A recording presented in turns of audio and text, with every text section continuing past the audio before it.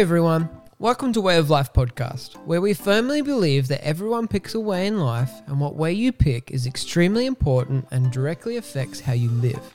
In this podcast, we seek to interview people from all around Australia and beyond on life's most important topics. Whether you're a Christian, a skeptic, or someone with a whole heap of questions, this podcast is for you. My name is Matt, a pastor living in Brisbane, Australia. This is Way of Life podcast.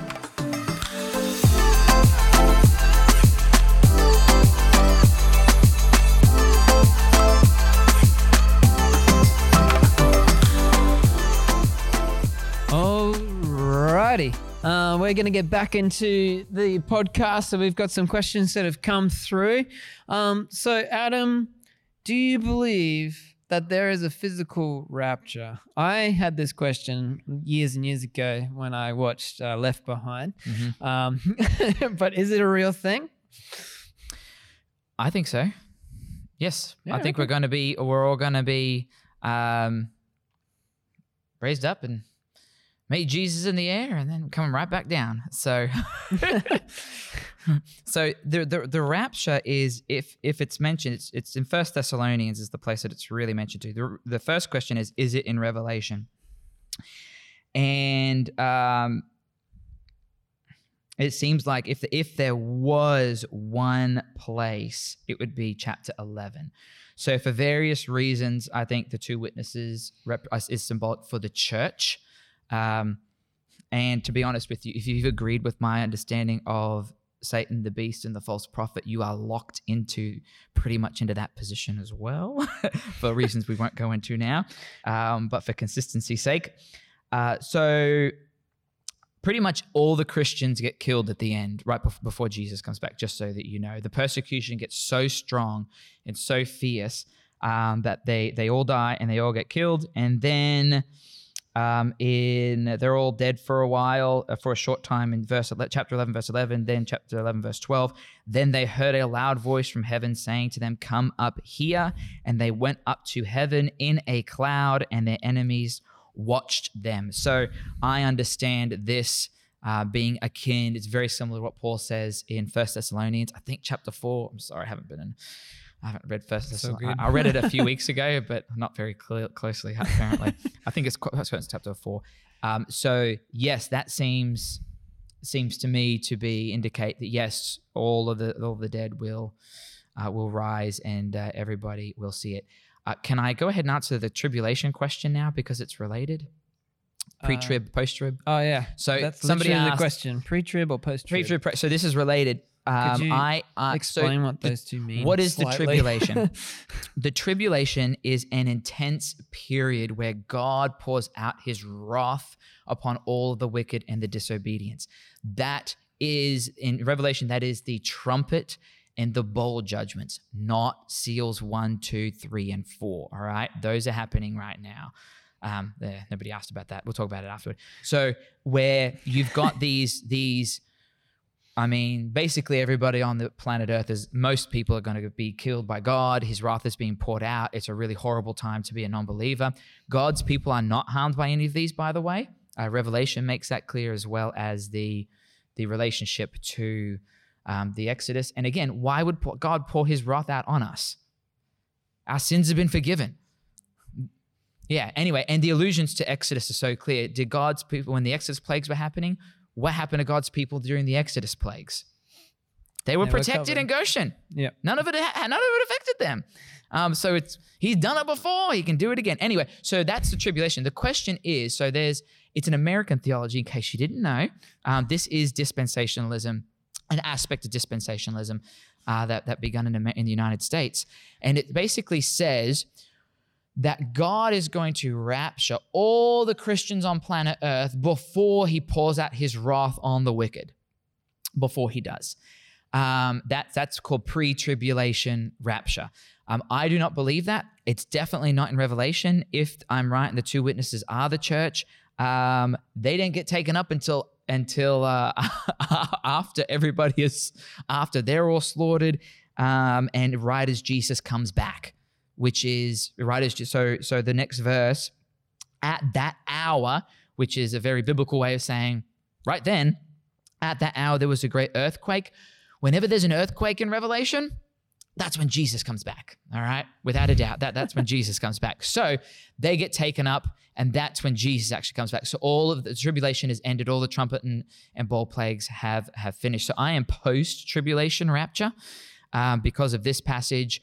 The Paul passage, it doesn't give any information. You've got to go somewhere else to discern. So I think this is a pretty good place. Again, look at God's people in Egypt. Did God take them out of Egypt when he poured out all of his plagues on the Egyptians? No, he didn't. And by the way, the trumpet and bowl judgments are actually called plagues in Revelation. Some translations translate it as plagues. Some don't, but it is the word plagues. So cool. Yeah. No, that's good. There's a new question. What is New Earth, New Jerusalem, and Zion? And who will enter these places? Oh, great question. So after the 1,000-year reign, so God's going to pour out his punishment on all the wicked. Most are going to die. Then you have this 1,000-year reign. Then all the people who still want to fight against Jesus will fight against Jesus. At that point, we then have the new heaven and earth and the new Jerusalem. So if you'll remember, back to Genesis 3 again, when Adam and Eve sinned, it not only negatively affected us, it also negatively affected the entire planet. And so there is going to be depending on how you want, it can be a renewed earth or a new earth, depending on your translation. Everything's going to be renewed. I'm just going to use that term because it rolls off the tongue easier. Yep. And the new Jerusalem, if you read it in chapter 21, essentially God, it's the city of God in which all of his people dwell with him in a way that God's people have never dwelt with God before, and they're going to be like that for all eternity. And there needs to be a new earth for that because there can't be any corruption or anything. So right now, God is in heaven in this realm that we cannot access. And throughout Scripture, throughout history, real history, God is making strides to dwell with his people in a more intimate manner. So since the fall. So it started with the tabernacle. All right. So you have the tabernacle, and God is going to dwell with them in a more intimate way in the tabernacle. By the way, that's why you have all these rules and regulations, because God is in there in a special way. If the people sin or become unclean in any way, he has to kill them because he is holy and you are not, which is why you have all the sacrifices and so forth, which do more than just deal with your sin. They deal with anything that might cause God's wrath to burn against you, which is also why throughout Exodus through Deuteronomy, God's constantly killing his people because they are constantly sinning and make themselves unclean. Then you have the next stage. He dwells in the temple, and he's going to set his name there, and he's going to dwell with his people in a more intimate way. And that, obviously the temple's gone. Then the next stage of God dwelling with his people is the stage we're currently in. Oh, well, it was Jesus. Sorry. It was Jesus on earth. So for Jesus' ministry, God is dwelling with people in a more intimate way he's never done before. Then Jesus goes up to heaven in the ascension, and then he sends the Spirit, which brings the Father and the Son to us. So God actually dwells within us, and so in an even more intimate way. And this is just absolutely amazing. But although the Spirit is within us and the Spirit is God, so I firmly believe in the Trinity, God the Father is still in heaven.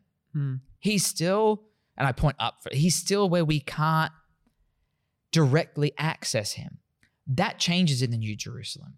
In the New Jerusalem, God dwells with us in a way that he's never dwelt with humankind before. And he's going to dwell with all of his people, all those who have been faithful to him, to Jesus, who believe in Jesus. And that's the way it's going to be forever. And so that's what the New Jerusalem, that's what we want. And he's going to rule us and care for us. And there'll be no death, no crying, no tears, prosperity for everyone. It's going to be really, really great. So that's what that is. And that's the goal. That's what we want. Yeah, that's really good. Another question is, and I think this is a really good question. Do you believe that heaven is a physical place or a state of being in the presence of God? And is heaven just a temporary place until the new earth comes, this new Jerusalem? Yeah, great question. So you probably can guess my answer by now. Yes, I believe it is a physical place. But again, we've got these two realms, right? That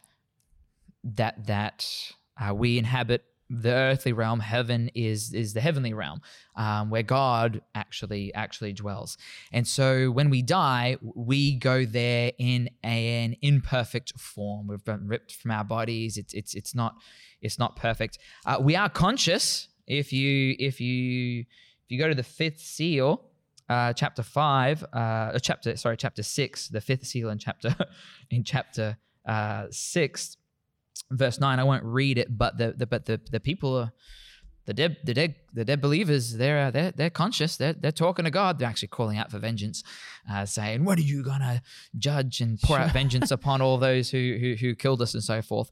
But I also agree it is temporary. And why do I believe it's temporary? Good order on the questions. I don't know if they came through or if you did that order.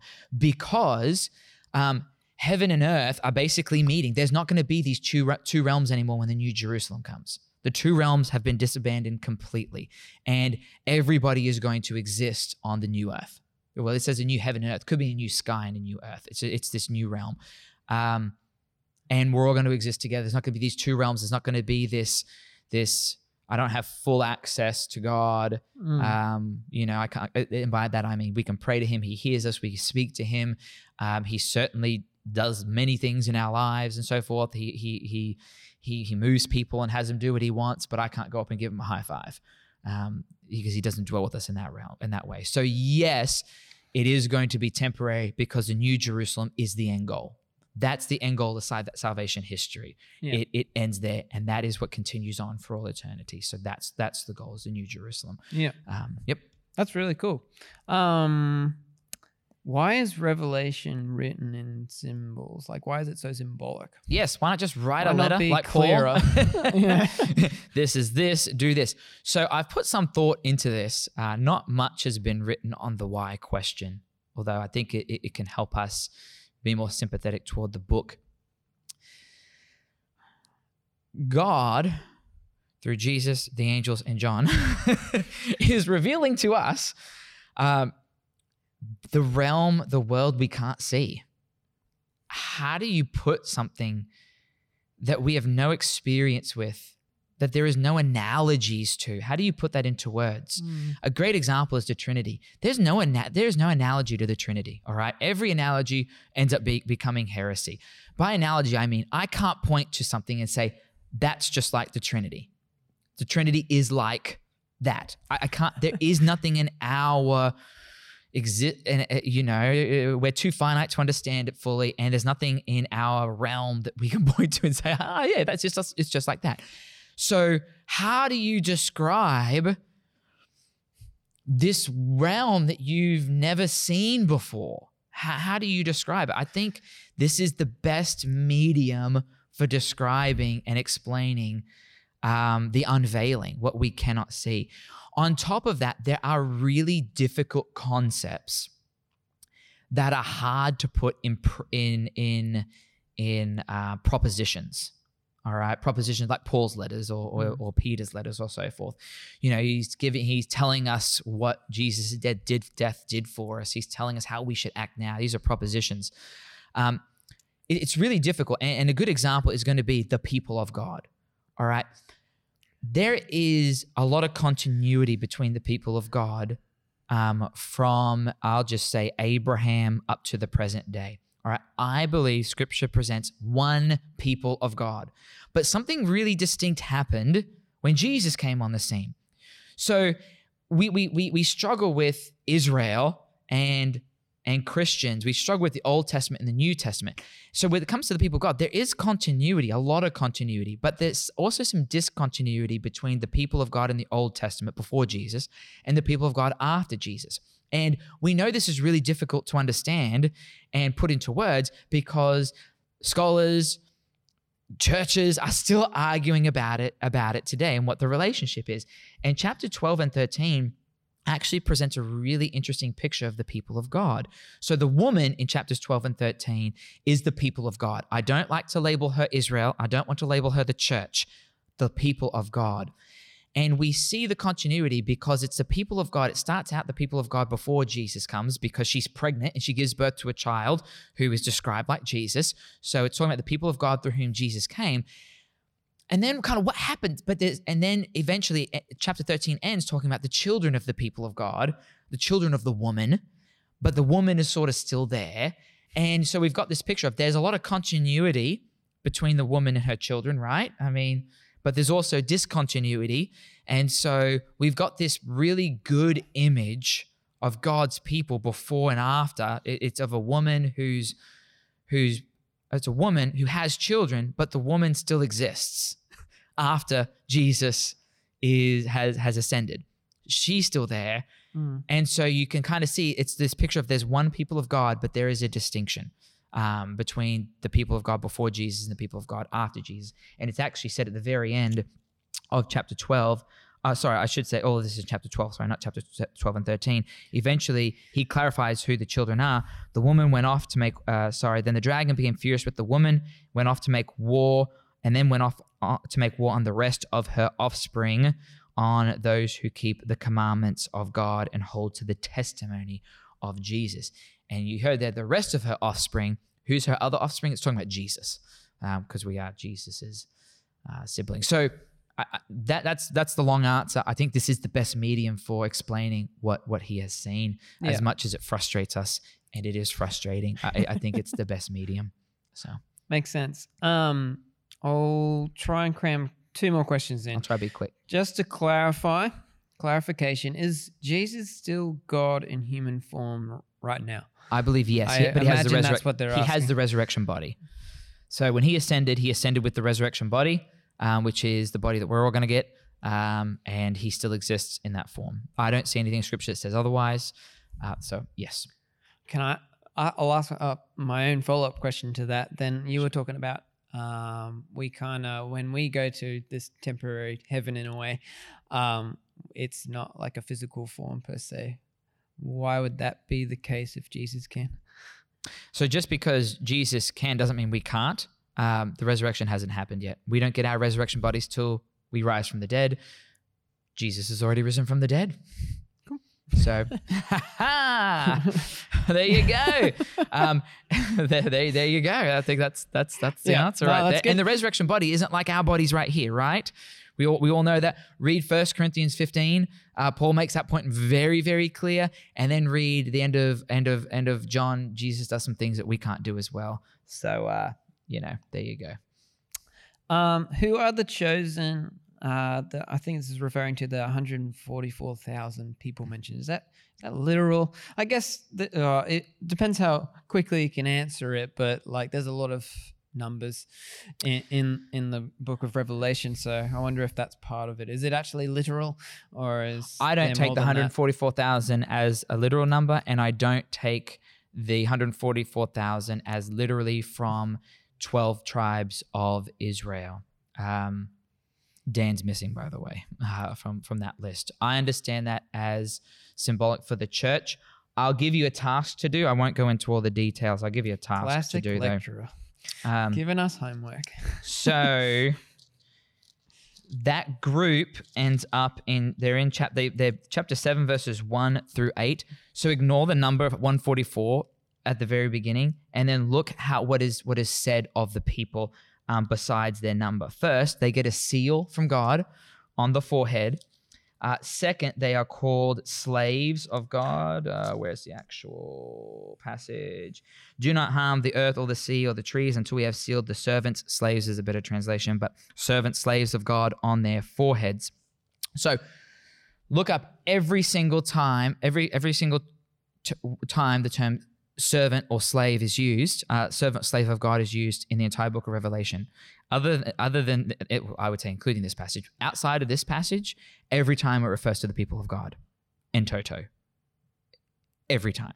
Yeah. So again, Revelation is self-referential. I want to use Revelation to interpret it. Further, what does the seal do? All right, the seal, it has allusions to 2 other seals in the Old Testament. The 2 other sealings of God's people in the Old Testament. The first one is the Passover. So the Passover lamb, you put it on the doorposts and so forth. And what was the result of that? God's people were not killed. All right? At least the first one wasn't. The other one, this is probably the more direct allusion, Ezekiel chapter 9. So Jerusalem is just about to fall to Babylon. And we have a picture. We're actually, the veil is pulled back. So there's an unveiling. And there are angels speaking to each other. And before the destroying angels go through and kill all of the Israelites, all right, because of their sin and idolatry and wickedness, one angel is told to go through and put a seal on all of those who have remained faithful. And then the destroying angels go through and kill everybody except for the faithful. What does this tell us about what's going on here? God's people are sealed. They do not receive the wrath of God because you have the seal of God. This makes theological sense because our sins have been taken care of. Further, and then finally, it's and this is pretty obvious. If you go to, there's 3 places where the sealed people of God are present. You need to read those as well. Chapter 7, the first 5 verses in chapter 14, and chapter 22, verse 4. Those are the 3 places the sealed people of God come up explicitly. Chapter 14, verse 1 is hilarious. I'll read this and then I'll be done. Says, "Then I looked, and behold, on the mountain, Mount Zion stood a lamb, and with him 144,000 who had his name and his father's name on their foreheads." By the way, that's the seal, because it tells us later in the passage. The very previous verse is chapter 13, verse 18, which talks about the seal or the mark of the beast, which is 666, right? Every single person who does not serve Jesus gets the mark of the beast. This is made very clear in chapter 13. So it makes sense because we've got this comparison, and this is these dichotomies are common throughout Revelation. It makes sense then for all of God's people to get his seal. It would be weird in Revelation to say, okay, all the non-followers of Jesus, they get the mark of the beast, but only some of the followers of Jesus get his mark. But there's a whole group of there who don't have any mark at all. Well, that just doesn't make sense within the book of Revelation. It just doesn't make sense. There's clearly a comparison between these 2 marks, just like there's a comparison between Jesus' city, the New Jerusalem, and the Antichrist city, Babylon, just like there's a comparison between God and Satan and Jesus and the beast and the spirit and the false prophet. There's all of these comparisons. This is just another one such. That's really interesting. Sorry, that was longer than I thought it was going to be. No, that's great. I will finish it up there. Thank you for answering those questions. That was really, really insightful. It gives me a lot to think about. I hope it gives you guys a lot to think about and look into. And so thank you, Adam, again for coming and speaking with us. Let's give him a hand, guys. Thank you. So, again, thank you for coming. And we're going to finish up now. I hope you guys enjoyed it.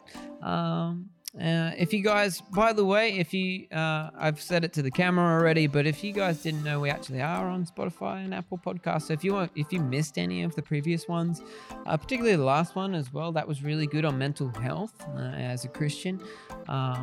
Check it out. It's really good. But other than that, thanks for joining us, and I'll see you next time.